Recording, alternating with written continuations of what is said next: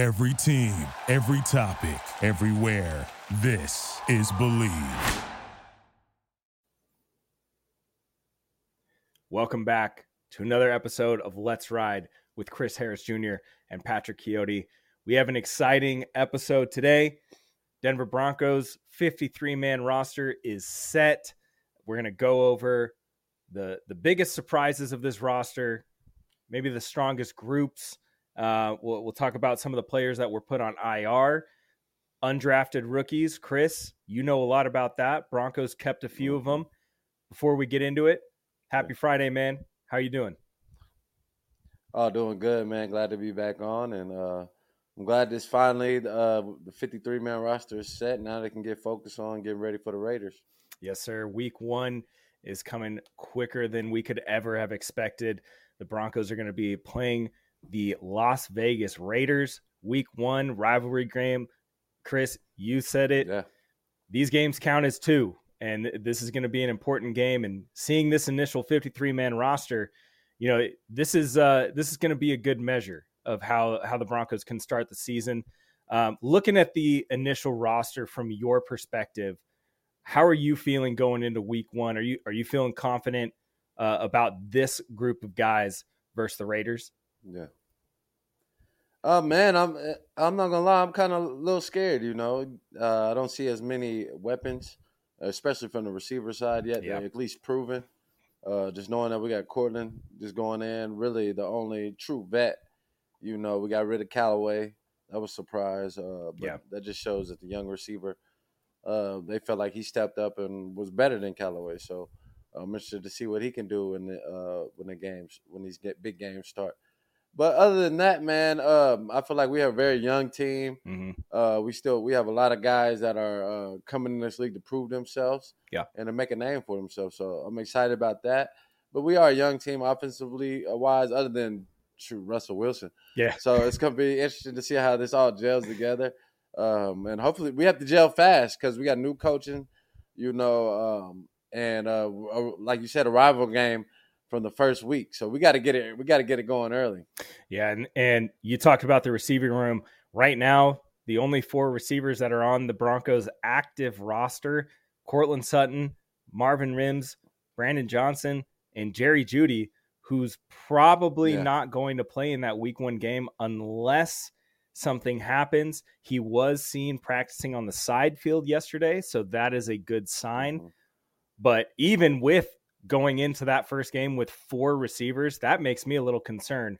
But what that tells me is that they are going to stay true to the Sean Payton offense and run the rock. So really excited to see that. Chris, I want to get your thoughts. When the 53-man roster was announced, Sean Payton said it was going to be a fluid roster going into Week 1. So there's going to be changes. This roster that we've seen is not the same roster that we're going to see come game day.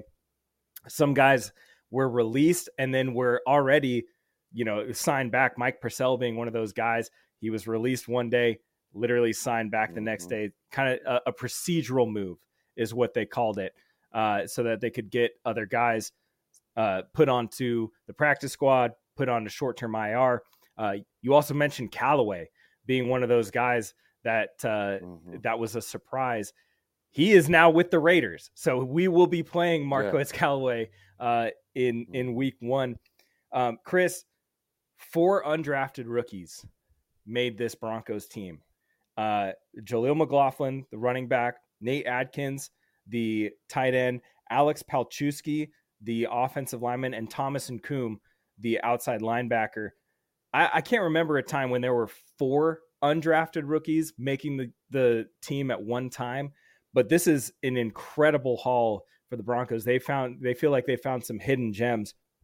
How do you feel about these 4 undrafted free agents and what kind of impact are you hoping to see from them, not just in Week 1, but maybe throughout this whole season? Yeah. I think these all guys had great preseasons. You know, they came out and produced, especially McLaughlin, when you see what he did at running back. He came in and proved that whatever he did in college wasn't no fluke. Yeah. He's really nice like that, and being able to run the ball between the tackles. play receiver. You know, even though he's small, he was still making big plays. Yeah. I think the big key. We had to keep the outside linebacker undrafted guy. He was just all over the field. He was bringing pressure. He looked like he's going to be a promising pass rusher. Yeah. The tight end slash. I think what made him is he's like a tight end slash fullback. He can do both. Yeah. So I think that's what made him valuable.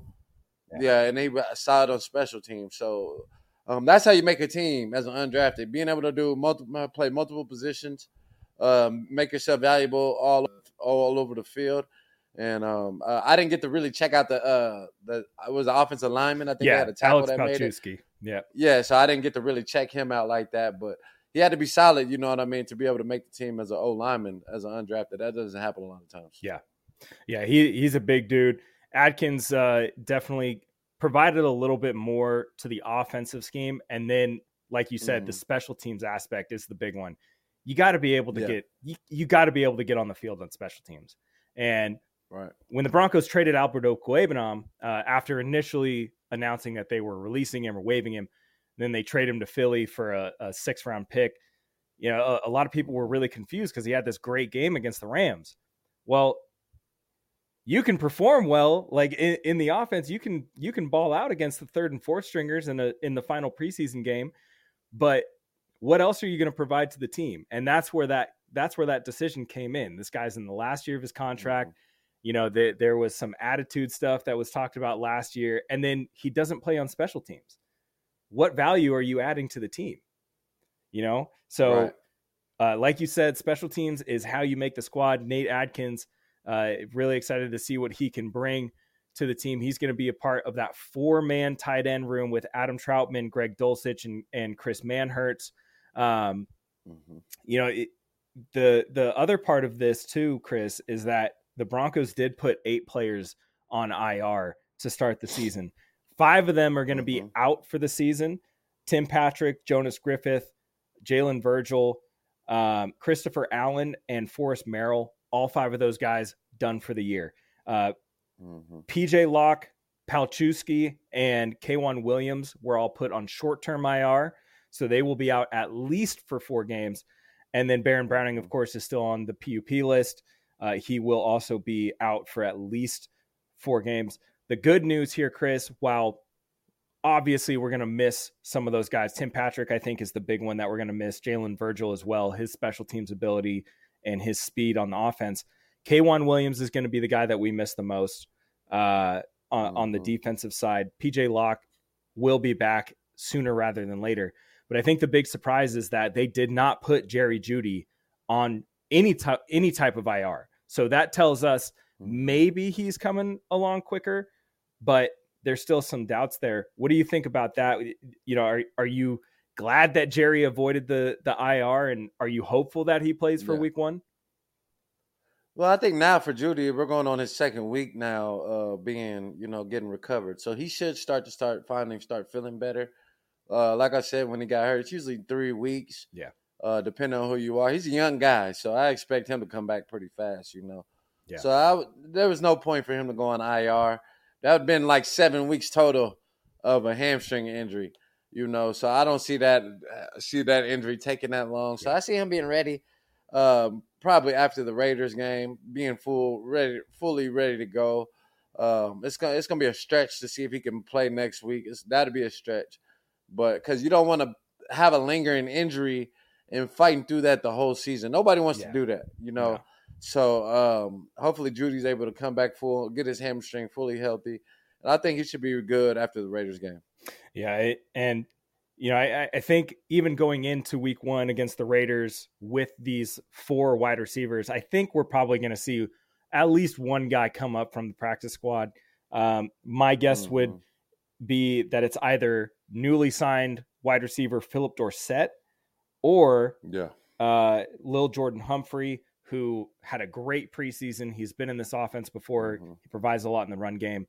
I think it's probably going to be one of those 2 guys, which brings us to our next topic here, the Broncos practice squad. They announced finally 17 players that are going to be on the practice squad. So one of those guys has got to come off, but I'm just going to go down the list here really quick. Defensive lineman PJ Mustafer, they bring him back. Philip Dorsett, of course, that I mentioned. LJ Humphrey as well. Tyler Lancaster, they bring him back onto the practice squad. Mm-hmm. Ben DiNucci, the quarterback, they bring him back. Art Green, cornerback. Tyler Beatty, they brought him back. Will Sherman, the offensive lineman. Marcus Hayes, the undrafted free agent edge rusher. Devon Key, who I thought played really well during the preseason. They managed to bring him back. Offensive lineman DeMontre Jacobs. This was a big one too, Chris, right here. David Sills, the wide receiver from the New York Giants, they bring him in. This guy can provide a little bit of that Tim Patrick-esque vibe to the offense, but he is a great special teams player. This is going to be something to keep an eye on as well. He could be that other wide receiver that they bring up week 1. Dwayne Washington, the running back, they bring him back. Hagai Debussy, they bring him back. Mm-hmm. The defensive lineman, Michael Bandy, the wide receiver, Jordan Jackson, the defensive lineman, and Lucas Kroll, the tight end from New Orleans, who played with them in the preseason. Again, another undrafted free agent rookie. They really liked him. I think he's 6'6", 240 pounds, big dude, can provide in the run game and in the passing game. That's going to be someone to keep an eye on as well. If any one of those tight ends start to kind of, feather off, that's going to be huge. So, Chris, practice squad set. We're feeling good about it. I want to ask you this because I feel like a lot of people see the practice squad and they think, okay, these are just guys that we just have around just in case something happens. But as a player, can you tell me what a practice squad does during the week? What is their role during a game week preparation? Yeah, definitely. Their role is to make sure you get the offense and the defensive guys ready to roll. Try to give them the best look of Josh Jacobs. Whoever's playing the running back. Yeah. Beat Josh Jacobs. You got to play the best Devontae Adams this week. Run your routes just like them. Also, you have guys that are on the practice squad that are going to be getting reps in games. And because now with the way the league is set, you can have veterans on like a Philip Dorsett. Yeah. You can have him on the practice squad, but he's going to be active on the active roster playing and getting, getting catches, So the way it is, it's not the same how it was when I was in the league. Or let's say the beginning of the years when I was in the league, it wasn't set like how they have it now. Or actually, I would say it changed in the last CBA. The last CBA is where it changed. And COVID really changed it because you can add like 5 more players on the P squad, I think. Yeah. So now your P squad has a lot more guys. You can put vets on there, guys that you can use all throughout the year. So it's not really, it's a practice squad / active roster kind of. Yeah. In between. Yeah. So I wanted to bring this up too, because I just saw this before we started the show. And I wanted to bring it up because I feel like this is going to be the topic of, this whole season is who's going to be the guy in this offense. And with the wide receiver room looking the way that it's looking right now and them having to kind of play musical chairs with some of these spots, who is going to be that breakout player for the Broncos offense? And I saw an article today that said Good Morning Football named Greg Dulcich as the breakout player in Sean Payton's offense. And we talked about this in one of our earlier episodes. Who's going to be that guy that breaks out? Who's going to be the X factor guy? And I'm pretty sure that we said Dulcich, but I want to get your thoughts. Yeah. Who do you think is going to be that breakout player in this offense in week 1 against the Raiders? Yeah, man, week 1, I think the breakout player has to be we got to have Courtland Sutton. He got to be that breakout guy that game. Yeah. Because he's going to have the most pressure. We're going to definitely need 100 yards, a couple touchdowns from Courtland. Megatron game because he's going to be the main receiver, Yeah. Dulcich and those guys can't get open unless Courtland and them are doing some things outside, and we're having a solid run game. So that's my guy that I think that I'm putting the onus on, that we need to have a breakout game versus the Raiders. But Dulcich, shoot, he comes out there balling too. That'll be huge to be able to open up that middle. and be able to piggyback off the play actions and the over routes and seams that Sean Payton likes to run with his tight ends. Yeah, it's going to be interesting to see how they use the wide receivers in week one. I hope that they have enough guys to where they can get a good rotation going in. Yeah. And, you got to have the run game going. And I feel like Javonte is going to get plenty of carries. I feel like he's going to be fine. Mm-hmm. But still, it's like which receiver is going to show out? It's probably not going to be Mims. It's probably not going to be Brandon Johnson. So that leaves Courtland Sutton as the guy. Mm-hmm. So hopefully Courtland can have that breakout game. I'm ready to see it. I can't wait. I can't believe we have to wait another week just to have NFL football back. But Chris, we recently joined the Believe Fantasy Football League. You and I are going to be co-owning a team. So this is our time to talk about fantasy football with the Broncos. And going into week one, I think there's going to be a lot of questions of which Broncos players should you start, which Broncos players should you sit. And if you're like me and you're in multiple fantasy football leagues, you probably stay consistent in picking the players that you like. Javonte Williams is my running back in 2 of my leagues right now. He's might be our running back in the Believe Fantasy League. Who knows? But Chris, I want to talk about this because this is like the big question with fantasy football. Who are we going to start? Who's the good players to sit? Going against the Raiders, who do you think are the players that we should start from the Broncos offense? Oh, definitely Javonte. Yeah. I don't think the Raiders have been the top run-stopping defense in forever, since I've been watching, they have been like a top run defense. So I would go with Javonte, starting him. I might bench Russell until I can see it, until he can show me he can throw for a 300 game, 3 touchdown game. That might be kind of hard. Yeah. Garoppolo, definitely sit. Yeah. I'm starting the Broncos defense this game. I'm thinking that we're going to come out with a couple turnovers. Hey. We got Jacobs. We got to stop him. Yeah. He would be a guy I would start, though. Yeah. Because history says that he's had great games versus the Broncos. Yeah. So looking at the other side, he would be a guy I would start for sure. But I'm definitely benching Adams. I think Surtain's going to clamp that, man. Oh, okay. I like that. I think that's fair. I think that's a fair analysis. Yeah. I think if you start the Broncos defense, you get the turnovers because Jimmy did not play well against that defense last year. And right. I think that's completely valid. My starting guys, I'm going to start Javonte, obviously. There was a tweet that came out that was like Sean Payton had a top 15 fantasy running back for like 10 years when he was in New Orleans. So I'm buying hard on all of the Broncos running backs. Definitely going to start Javonte week one. I'm going to start Greg Dulcich in this game.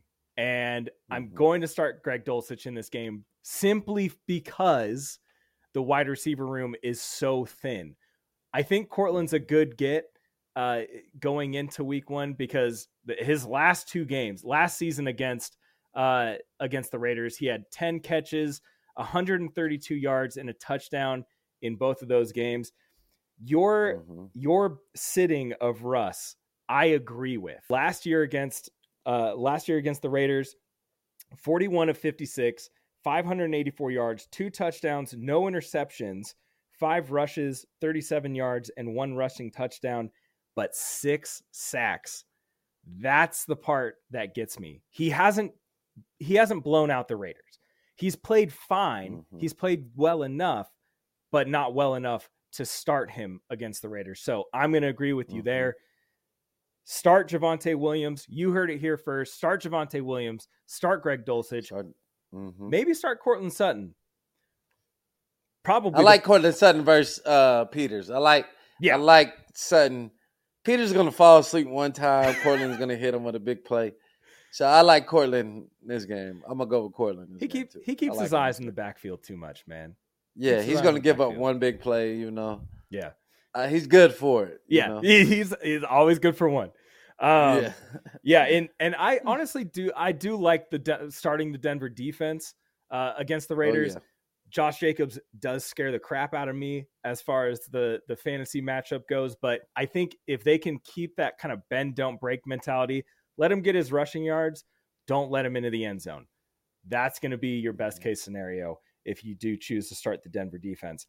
So, Chris, this brings us into the no-fly zone, my favorite part of this show, where we get to talk a little bit more about you as a player. And I want to ask you, opening week is coming up.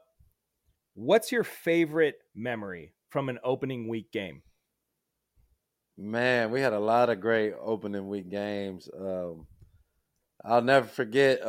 Peyton had like 7 touchdowns. We played Baltimore. Yep. That's opening game. That was crazy. I think I had to pick that game too. Yep. Man, I'll never forget that game was that was like a redemption game because they had just beat us in the playoffs that year. So Peyton, we wanted to come out hot. And I mean, he came out 7 touchdowns, man. So I'll never forget being hyped after that game. Shout out Julius Thomas, man. He had some.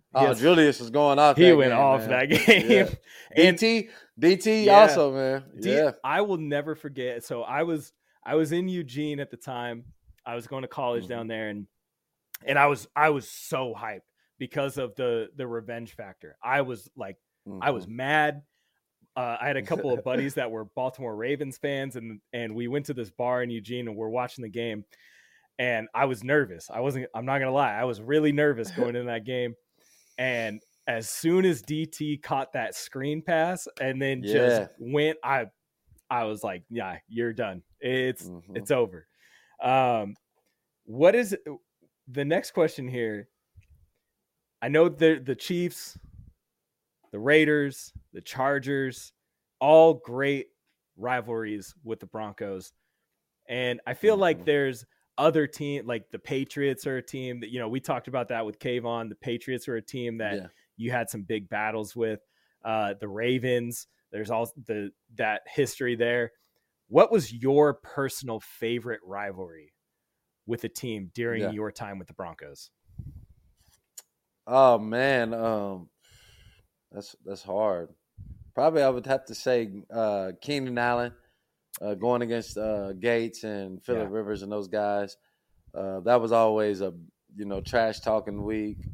Phillip Rivers never shut up. I was gonna say he's always talking mess. So he made it fun, especially when Raiders when they had Crabtree and the whole AFC was a rivalry, man. Back then, it was different.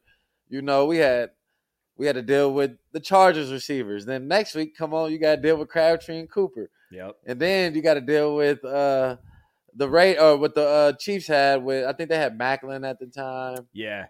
This is kind of before early Kelsey. kind of before Tyreek Hill. Yeah. Where it really started going crazy. I mean, those are big time games every week. So, also seeing the Patriots because at one period we had to play the Patriots every year. Yeah. Right. It was when I was in Denver, it was like we had to play them every year. And it seemed like almost every year we had to go there. Yeah. So that was a rival. The Colts was a rival at the time. People don't know. Yeah. Going against Andrew Luck, Peyton, Andrew Luck thing, that was a rival. T.Y. Hilton, Reggie Wayne, those are big games. So how good was Andrew Luck? Like you being on the field and having to play against that dude. Like we see it from our perspective as the fan. We're just watching on TV, but as a player, like how good was Andrew Luck really? Because a lot of people don't understand. He was next level. Oh yeah, definitely. He was definitely one of the top 5 quarterbacks at his time. Very consistent guy.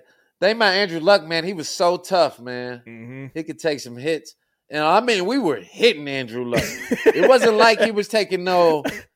He was taking hits through the whole. He was in the air of no fly. Yeah. And we were smacking Andrew Luck.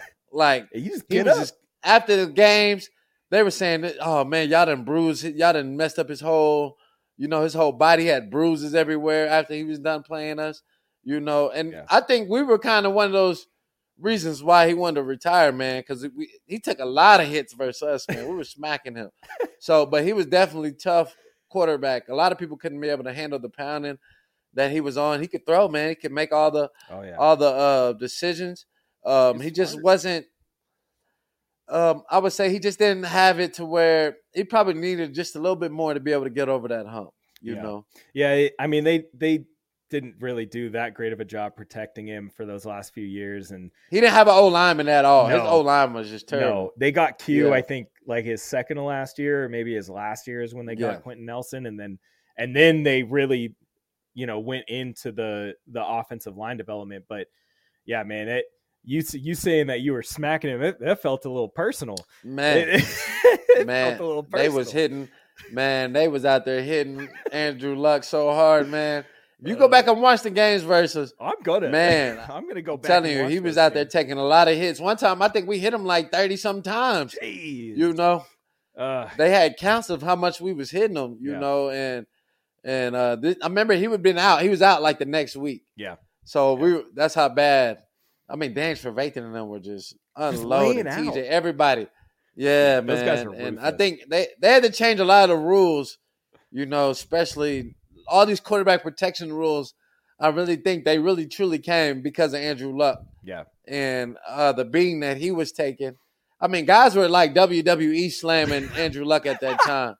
So, like, they can't do that now, but not a chance. Andrew Luck was such a big, strong guy that, those were the ways they had to get him down. You had to. Because he was so big, and like he could move a lot better than people gave him credit for. He could run. He was fast. Yeah. Oh yeah. Yeah. And like a guy that size, like you think about how you guys treated Cam in the Super Bowl. Like people were like, "Oh my gosh, it's ridiculous how rough they are." You don't understand how large these humans are, and like how hard you have to hit them. If you try to lollipop hit them, they're not going to go down. They're going to bounce off of you and keep going. You have to hit them hard. Right. So it's right. I think he could come back and play too if he wanted to. Andrew? Easily. Oh yeah. It's just, he doesn't want to. Just if his body, he's already did enough, man. I'm telling you, he was taking a beating, so I can understand why he retired for sure. He's one guy I can see it. I can see why. Yeah. Well, I mean, I still think about the AFC Championship game in 2015, and I will never forget the little stat that they put on the bottom of the screen towards the end of the game. It was like, you guys hit Brady like 19 times. It was the most he'd been hit in a single game in his career.